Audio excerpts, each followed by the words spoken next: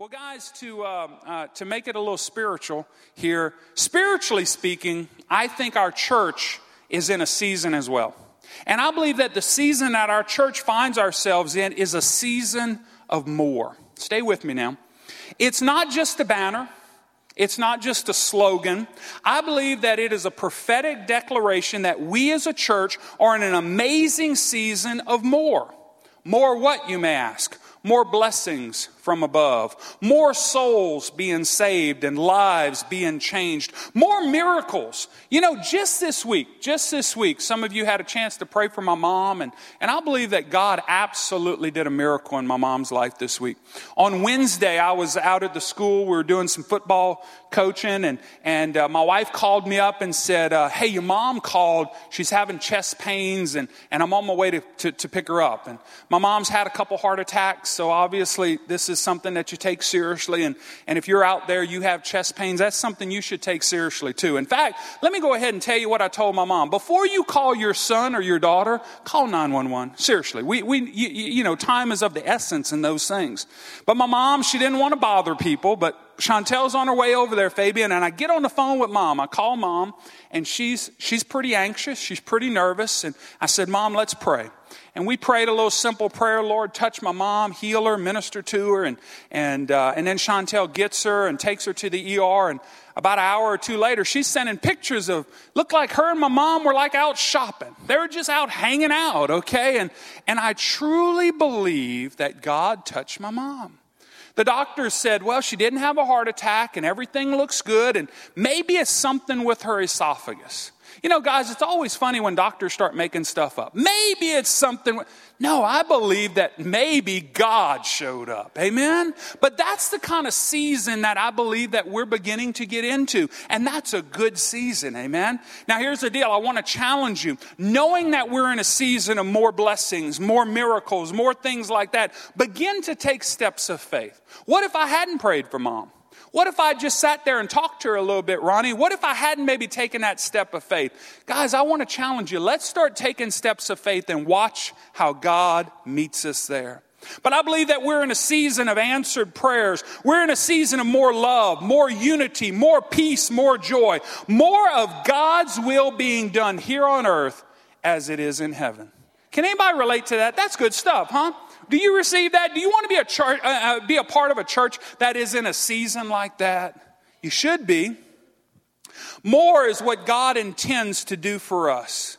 But there are some things that He expects from us, such as holiness, such as more passion for the things of God, such as more fervor in prayer.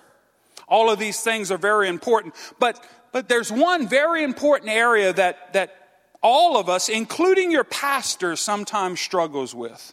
And that is the title of this sermon this morning, The Willingness to Change. The willingness to change. Do you realize that everything changes? If you need an illustration, just consider your hairline and your waistline. Everything changes. Can I get a witness? Okay? How many of you guys have watched your hairline change? Okay. Hunter, you're too young, but it's going to change, buddy. Okay. It changes. And if your hairline hasn't changed, praise God, mine hasn't changed much, but my waistline, it's changed. Okay. Heck, it changes from day to day. It changes from meal to meal. Can I get a witness? Okay. If I go to Debbie's and eat Mexican, I better wear some stretchy britches. Okay. I mean, look, if I go eat salad with Chantel, I don't need them. But if I go to Debbie's, if I go to Shady, I need some stretchy pants. Okay. Man, my waistline changes meal to meal. Okay. But things change. Like everything changes or it ceases to be effective. But here's the crazy thing. The church is usually the last thing to want to change. Think about it. The church does things like it's done things for years and years and years. Do you know, I've heard the definition of insanity is doing the same thing over and over and over. And what? Expecting different results. So guys, we have to make sure that we have a willingness to change. A willingness to change. Consider this story that I found in a book that I read. It's a John Maxwell book talking about the 21 irrefutable laws of leadership. And it tells the story of Henry Ford. How many have heard of Henry Ford? Henry Ford founded the Ford Motor Company. And here's what it says about Henry and his resistance to change.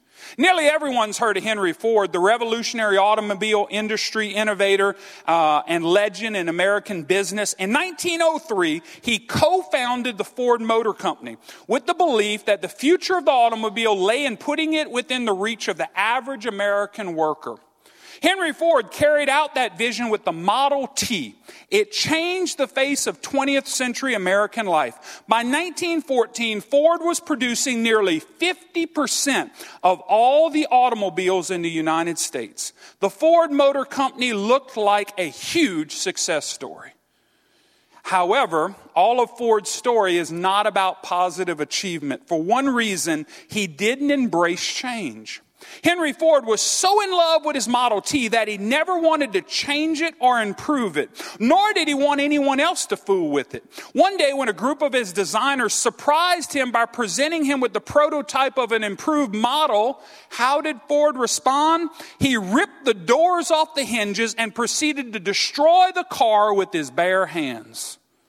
For almost 20 years, the Ford Motor Company offered only one design, the Model T, which Henry Ford had personally developed. It wasn't until 1927 that he finally, grudgingly, agreed to offer a new car to the public.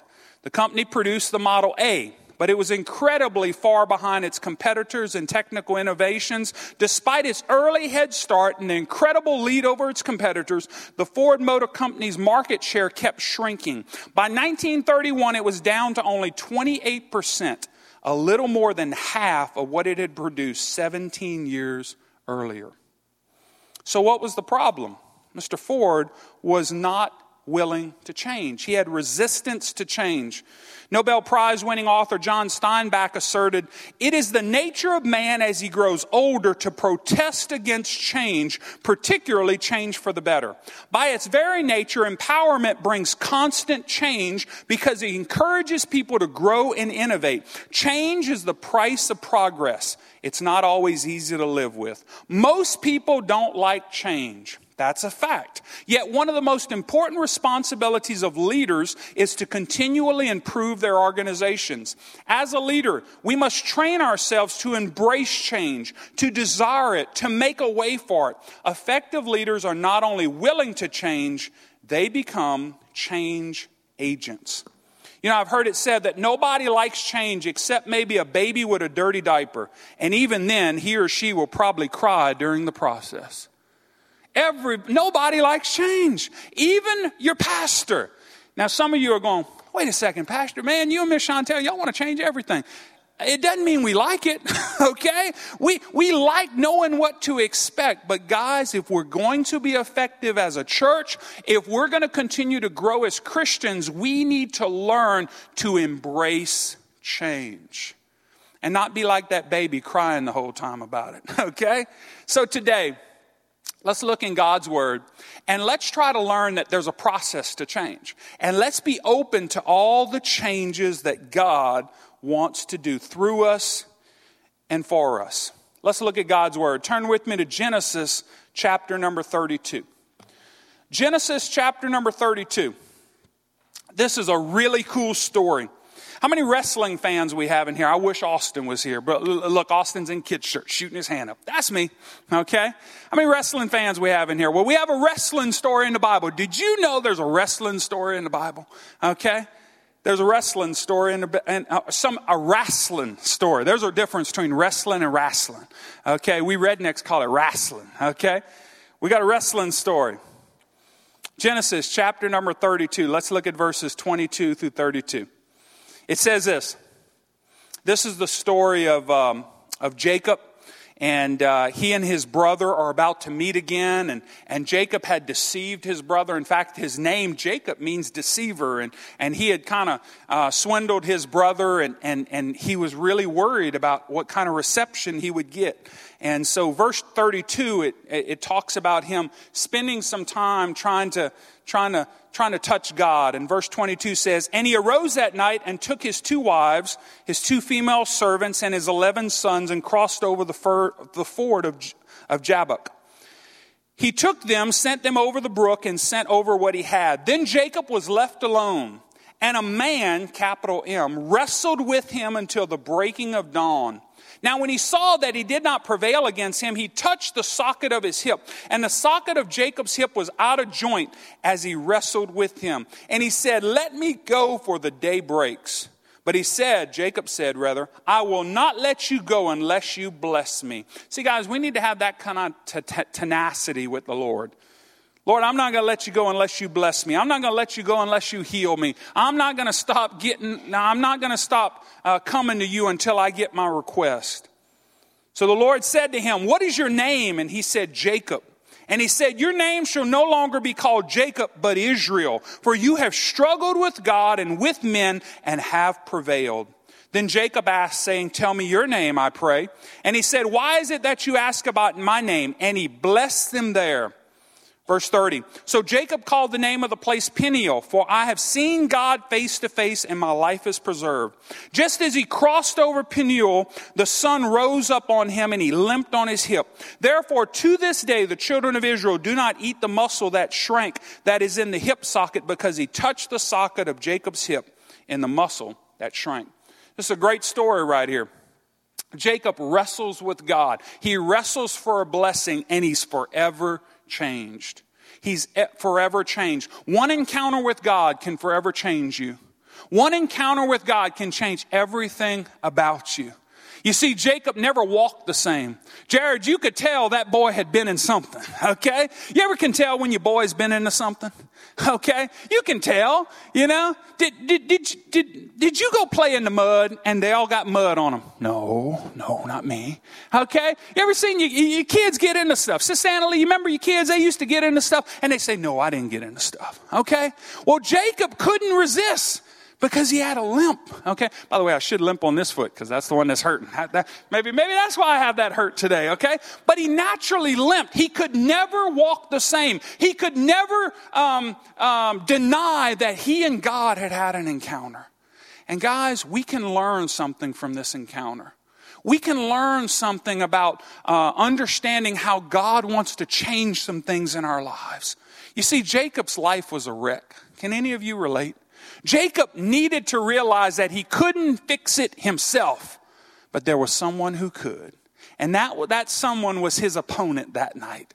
And God touched him and changed him forever. And I believe that is exactly what God wants to do in your life. It's what he wants to do in this church as he continues to send people during this season or more who need a touch from the Lord. Amen? Can we pray together that the Lord would help us to get to the place where we not only accept change, but we embrace it. Because we realize that the change agent is not a pastor. The change agent is not a Sunday school superintendent. The change agent is God himself. And if God wants to make some changes, we know it's for our own good. Can we pray together? Lord, we love you and we praise you. Thank you, Lord God, for touching us today. Thank you for this amazing story, Lord, where you touched Jacob and he was never the same. I pray today, Lord God, that you would do some of the same things for us. Help us to realize that change is just a part of life, Lord, and we need to learn to embrace it. Have your way today, Lord. Do whatever you want to do in this church and in her people's lives. It's in Jesus' name I pray. And everybody would say, amen. So guys, we need to learn how does change happen? How does change happen? There's a process to change. You know, we as Pentecostal folks, we sometimes shortchange God and his process. Because we as Pentecostals, we believe in suddenly, okay? Acts chapter number 2, and suddenly from heaven, okay? We love the suddenlies, and don't get me wrong, I like suddenlies too. Next Sunday, Brother Paul Bradford, there'll be a few suddenlies around here, okay? But God is also into process, okay?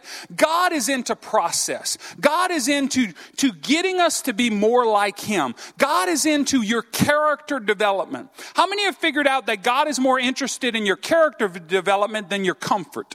I figured that one out, okay? Michael, just as soon as I start getting comfortable, God wants to start dealing with me, okay? Why? Because he's not satisfied with where I am.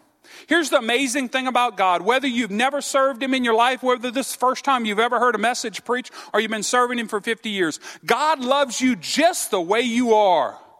But he loves you too much to leave you that way. Aren't you glad? Aren't you glad? So today, let's look at how change happens. How change happens. Much of this sermon comes from God's word for you today. I always joke that if you want to know what your pastor is going to be preaching, get those little devotionals that we pass out, okay? Now, this is not this week's devotional. It's several months back, but it gives you great sermon starters. If this is good enough to preach, don't you think it's good enough to bless you in an early morning devotional? Guys, get those things. We offer them to you free. It's an investment that we make in you. So let's talk about how change happens. Number one, change happens through crisis. Change happens through crisis. If you're taking notes, write this down. Change happens through crisis. You see, God changed Jacob's name, which meant deceiver, to Israel, which means prince of God. How can a man go from a deceiver to a prince? Only God. How can Jacob go from a deceiver, somebody who couldn't be trusted? If he told you it was raining outside, you better go take a look. You ever met anybody like that? Okay, you met some people like that, huh? Heck, we've voted for some people like that, okay? But you ever met somebody you couldn't believe a word they said? Well, look, that's who Jacob was. But then he had his encounter with God, and God changed everything about him. God changed him from a deceiver to a prince. And he did it through a crisis. Realizing that Jacob had to go home and face the wrath of his brother Esau, who he mistreated, Jacob became desperate. That night in his tent, he wrestled with the angel of the Lord. And the change in his life didn't come quickly or easily, because we're told he wrestled until daybreak. But suddenly it dawned on Jacob that he was wrestling with God. It was a fight he couldn't win. Likewise, God will let you wrestle with an issue that you can't resolve to get your attention. He'll bring you to a place where you must concede, I can't handle this situation. It's too big for me. I need God. Any of you ever been there? Any of you ever been there in your family? Any of you ever been there in your marriage? Any of you ever been there in your walk with God? You get to a place and you're like, God, I've tried. God, I need your help. I've got good news for you. That's the best place you can find yourself. Amen? When life knocks you to your knees, Seth, it's the best place we can find ourselves. We need to get to the place, even in the midst of crises, where we realize that we need God. If that's where you are today, you're on the cusp of a breakthrough. If you're asking God to make you comfortable in the mess you're in, forget it. He's not going to do that. The Bible says, as an eagle stirs up its nest, so the Lord alone led him. A mother eagle will up in her nest and push her children off a cliff to teach them how to fly. Can you imagine how that baby bird must feel? Can you imagine what they're thinking? It's my mom doing this to me. God will do the same thing to you to make you fly. God will do the same thing to you to drive you closer to him. You see, God uses crises to bring us to a point of change. He allows a crisis in our lives to get our attention. He knows we won't change until the fear of change is surpassed by the pain you're experiencing. The bottom line is, the Lord, who is the Spirit, makes us more and more like him as we are changed into his glorious image. It's true as individuals. It's true as a church. You know, guys, this church had got to the point where you realize we must change or we must die. We must do something differently because what we've been doing is not any longer working. There are many churches around our state that hadn't got to that point yet. They haven't got to the point where they're ready to embrace change. You walk in that church and they do church like they did 50 years ago. And guys, that will not reach people today. Now guys, let me be clear. Here are some things that you never change. We don't change this message. The message does not change. We're not going to change this word. Why? Because it's sacred. Okay?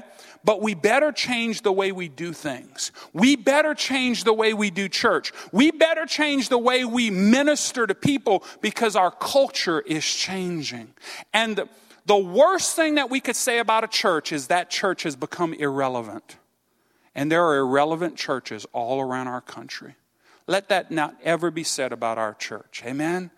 Crisis brings us to a place of change. Number 2, how does change happen? Change happens through commitment. Change happens through commitment. You see, when Jacob realized he was wrestling with the angel of the Lord, he said, I will not let you go unless you bless me. See, that fella had made up his mind that I'm in a fight for my life. I want to be blessed. God, I want you to bless me. And that's what it takes, commitment. Jacob was committed and he was persistent. He stuck with it until he worked his way through it. He didn't like where he was any more than you or I might do. He was frustrated. It was getting him down, but he was totally committed to sticking with it until God turned things around for him. When God gets our attention through a crisis, he doesn't always solve it immediately. Sometimes he waits to see whether we really mean business. You know, we serve a God who's never late, but how many have figured out he's seldom early? Okay? He's never late. He won't give up on you, but he's seldom early. Okay? He wants to check our commitment level. You see, guys, he wants to see whether we really mean business. We're so conditioned to instant everything, instant food, instant internet, instant success, that when we don't get an immediate answer to our prayers or an instant turnaround, we say, forget it, God. The fact is, you didn't get into this mess overnight and you won't get out of it overnight. Sometimes God has to remove our weaknesses layer by layer. Experts tell us it takes, listen to this. Experts say it takes 6 weeks of doing the same thing every day before it becomes a habit. Think of that in terms of developing your habit of praying and reading your Bible each day, or relearning to love your spouse. That's 6 weeks, 42 days, over 1,000 hours. And Satan will fight you every turn. So what should you do? Spend more time with God. The Bible says, they that wait upon the Lord shall renew their strength. They shall mount up with wings as eagles. They shall run and not be weary. They shall walk and not faint. Guys, be committed. Be committed to your God. Be committed to your family. Be committed to your marriage. Be committed to the things that really matter. Because when, like Jacob, you say, God, I'm not letting you go till you bless me, just like he blessed that deceiver, he'll bless you and he'll bless me. He'll bless this church. We need to make up our mind that we're committed to be strong and healthy. We're committed no matter what it takes. We are committed to be strong and healthy again. This community needs this church strong and healthy again. We got to be committed to it. And that's how change happens. Number 3. So change happens through crisis. Change happens through commitment. Change also happens through confession. Okay? When he identified himself as Jacob, which means deceiver. Remember, God asked him, who are you? He said, my name is Jacob. Jacob was acknowledging his flaws. This is an all-important part of God's process for changing us, because we never change until we honestly face our faults. Until we say, God, I'm a mess. God, I can't do this myself. God, these are the areas that I'm weak. Until we get to that place, we're not ready to make a change. Until we honestly face our faults. We need to say, Lord, I have a problem. I'm in a mess, and I admit I made it. Then God can go to work. Ever notice how easy it is to make excuses? We become experts at blaming others and saying things like, it's not my fault. It's the environment I was brought up in. It's my parents' fault. It's the situation at work. It's the environment I'm in. No. Stop making excuses. Realize that God wants to make changes in your life.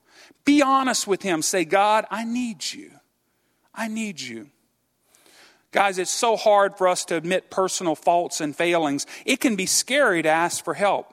Why do we need to confess our faults to God? To let him know what's going on? No, he already knows all that. When we tell God we've sinned, it's no surprise to him. He knew it all along. We confess to him because he wants us to say, God, you're right. I have a problem. I've blown it.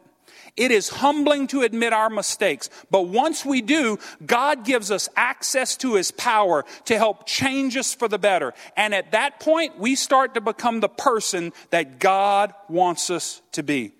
The truth is, and I said it before, God loves you just the way you are, but he loves you too much to leave you that way. And we need to get to the point in the change process that we realize, God, I need you. God, I am open to whatever you want me to do. Change my character. Change the way I think. Change the way I act. And guys, that's applicable whether you've been in church for weeks or for years. Because guys, sadly, sometimes the longer we're in church, the more resistant to change we become. The more we confuse this message, which cannot change, with the methods of how we do things. You know what, guys?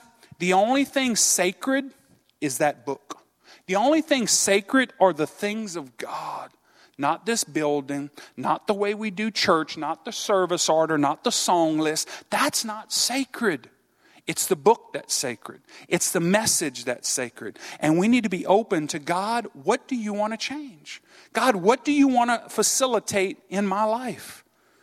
So, change happens in several ways. It happens through crisis. It happens through commitment. It happens through confession. And finally, it happens through cooperation. It happens through cooperation. You see, God started changing Jacob the moment he admitted that he needed help. And he began to cooperate with God's plan. Jacob named the place where he wrestled with the angel Peniel, meaning the face of God. Each of us must eventually come face to face with God. And when we do, he can change us.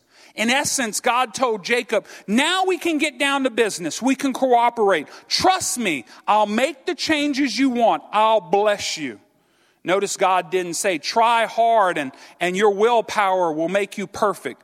Guys, look, our willpower, that won't change us. Fabian, if willpower could change you, you'd been changed a long time ago, huh? Man, you're a pretty disciplined guy, man. You work out regular. All that willpower, that was powerless to make the changes in your life that needed changing, right? We need to all realize that we need God. Amen? God knows that we're not disciplined enough to make all the changes that we need to make. Willpower alone doesn't bring lasting change in our lives. It just deals with the outward circumstances. Internal motivation brings about lasting change, and that's what God works on. He told Jacob, your name will no longer be Jacob, but Israel. Jacob would never be the same. Once you have an encounter with the living God, he changes you. He changed Jacob from a cheater to a prince. God saw that potential in him. God saw that potential in Jacob when he didn't even see it in himself. You know, guys, God sees you a lot differently than some of you see yourselves. Some of you see yourselves as a failure. Some of you see yourselves as somebody that God can't possibly use. Stop believing the enemy's lies. I pray that God would give each and every one of us a fresh revelation of how he sees us. Because you see, guys, God doesn't see us through the lens of our imperfections, through the lens of our failures, because that would be an ugly sight, wouldn't it? He sees us through the righteousness of his son, Jesus Christ. And Seth, he sees you as an amazing man of God. He sees you as a great husband. He sees you as a great father. He sees you as great potential to pour into the next generation. That's how he sees each and every one of us. It's time that we start to see ourselves like God sees ourselves. You know, guys, the enemy wants us to focus on your failures. And guys, if you start focusing on that, we got a bunch of them, don't we? But God wants you to focus on your potential, on who you can become if you'll let him make the changes that he wants to make. You see, Jacob would have died a deceiver had he not begun to see himself like God saw him.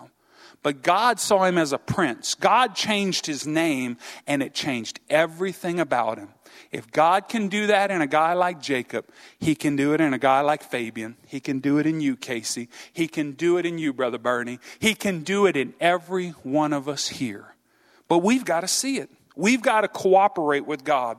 God saw Jacob's potential. He looked beyond the tough exterior of a guy who portrayed himself as hardened and world-wise, very wise in the world's eyes. God saw Jacob's weaknesses. He saw beneath the surface. That's not the real you, Jacob. You're actually a prince. You're Israel. And the same goes for all of us. Romans 8 says we are heirs and joint heirs with Christ, that we may be glorified together. In the words of Paul, he who began a good work in you will carry it on to completion. Basically, God finishes what he starts. God finished it in Jacob. He'll finish it in you if you will let him. It is time that we cooperate with the plan of God and don't fight him. You know, guys, there are times some of us, we fight the very plan of God. We're fighting God. Guys, take a note from Jacob. You can't win that fight. Some of you are some tough guys. Rick, you haven't lost many fights in your life, but you can't win that fight. We can't beat God. He's tougher than we are. He's stronger than we are. But if we'll embrace what he's trying to do in our lives, it'll change everything. And finally, how does change happen? The Bible says the sun rose above Jacob as he passed Peniel, and he was limping because of his hip. That's significant because the thigh muscle is one of the most powerful muscles in the human body. Okay? In order to get Jacob's attention, look at this. God touched him at a point of strength. Once we start thinking, this is what I'm really good at, this is where I'm really strong, God may have to touch you in that very area to get your attention. Jacob's limp served as a lifelong reminder that he was no longer to trust in his own power, but in the power of God. Guys, let's learn a lesson from Jacob's limp. Let's not get to the place where God got to give us our own limp. Let's realize that we've got to trust God. Jacob was no longer to live in his own strength, but in God's strength. And in so doing, he became a much stronger person. Think about it. Every time Jacob got in a mess, his first response was to turn tail and run. Every time Jacob got in a situation, he would deceive and he would run. Look, he got good at running. Okay?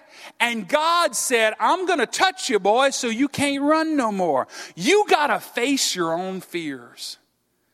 And that's what God will do in our lives sometimes. Sometimes he'll touch us in an area and we're like, God, I don't know how I can make it. But God knows you can make it. Okay? And doesn't that sound familiar? Every time Jacob got in a situation, his first response was to run. It sounds like a familiar pattern. Do you do that? So God finally said, I know how to take care of that. I'll put a limp in his walk. And for the rest of his life, Jacob would have to stand and face his problems head on. Not in his own strength, but in God's strength. So how about you and I? What's the one thing you'd most like to change about your life? Do you want God to help you? He will in his own way. He will use the process of crisis, commitment, confession, and cooperation. And when God does the changing, it'll be permanent. You won't have to worry about willpower and sticking with it because you'll be cooperating with God, relaxing and trusting in him alone. It's the process of change. It worked for Jacob. It's worked for many of you in here today. And he's still wanting it to work in some of your lives. But it's time for us to realize, God, I can't do this. God, I can't fix this myself. If I could figure all this out, you would have already figured it out. But God already has it figured out. Will you get to the place where Jacob did and said, God, I need you. God, I can't win this fight by myself. God, bless me. God, change me. Because when you get to that place, he will. As I close, part of God's amazing plan for you, your family, and our church involves us embracing the process of change that is all a part of God's master plan. At first, our natural response will be to resist it. But remember the story of Jacob and how fighting against God is a fool's errand. Trust him, trust his ways, and the end result will be out of this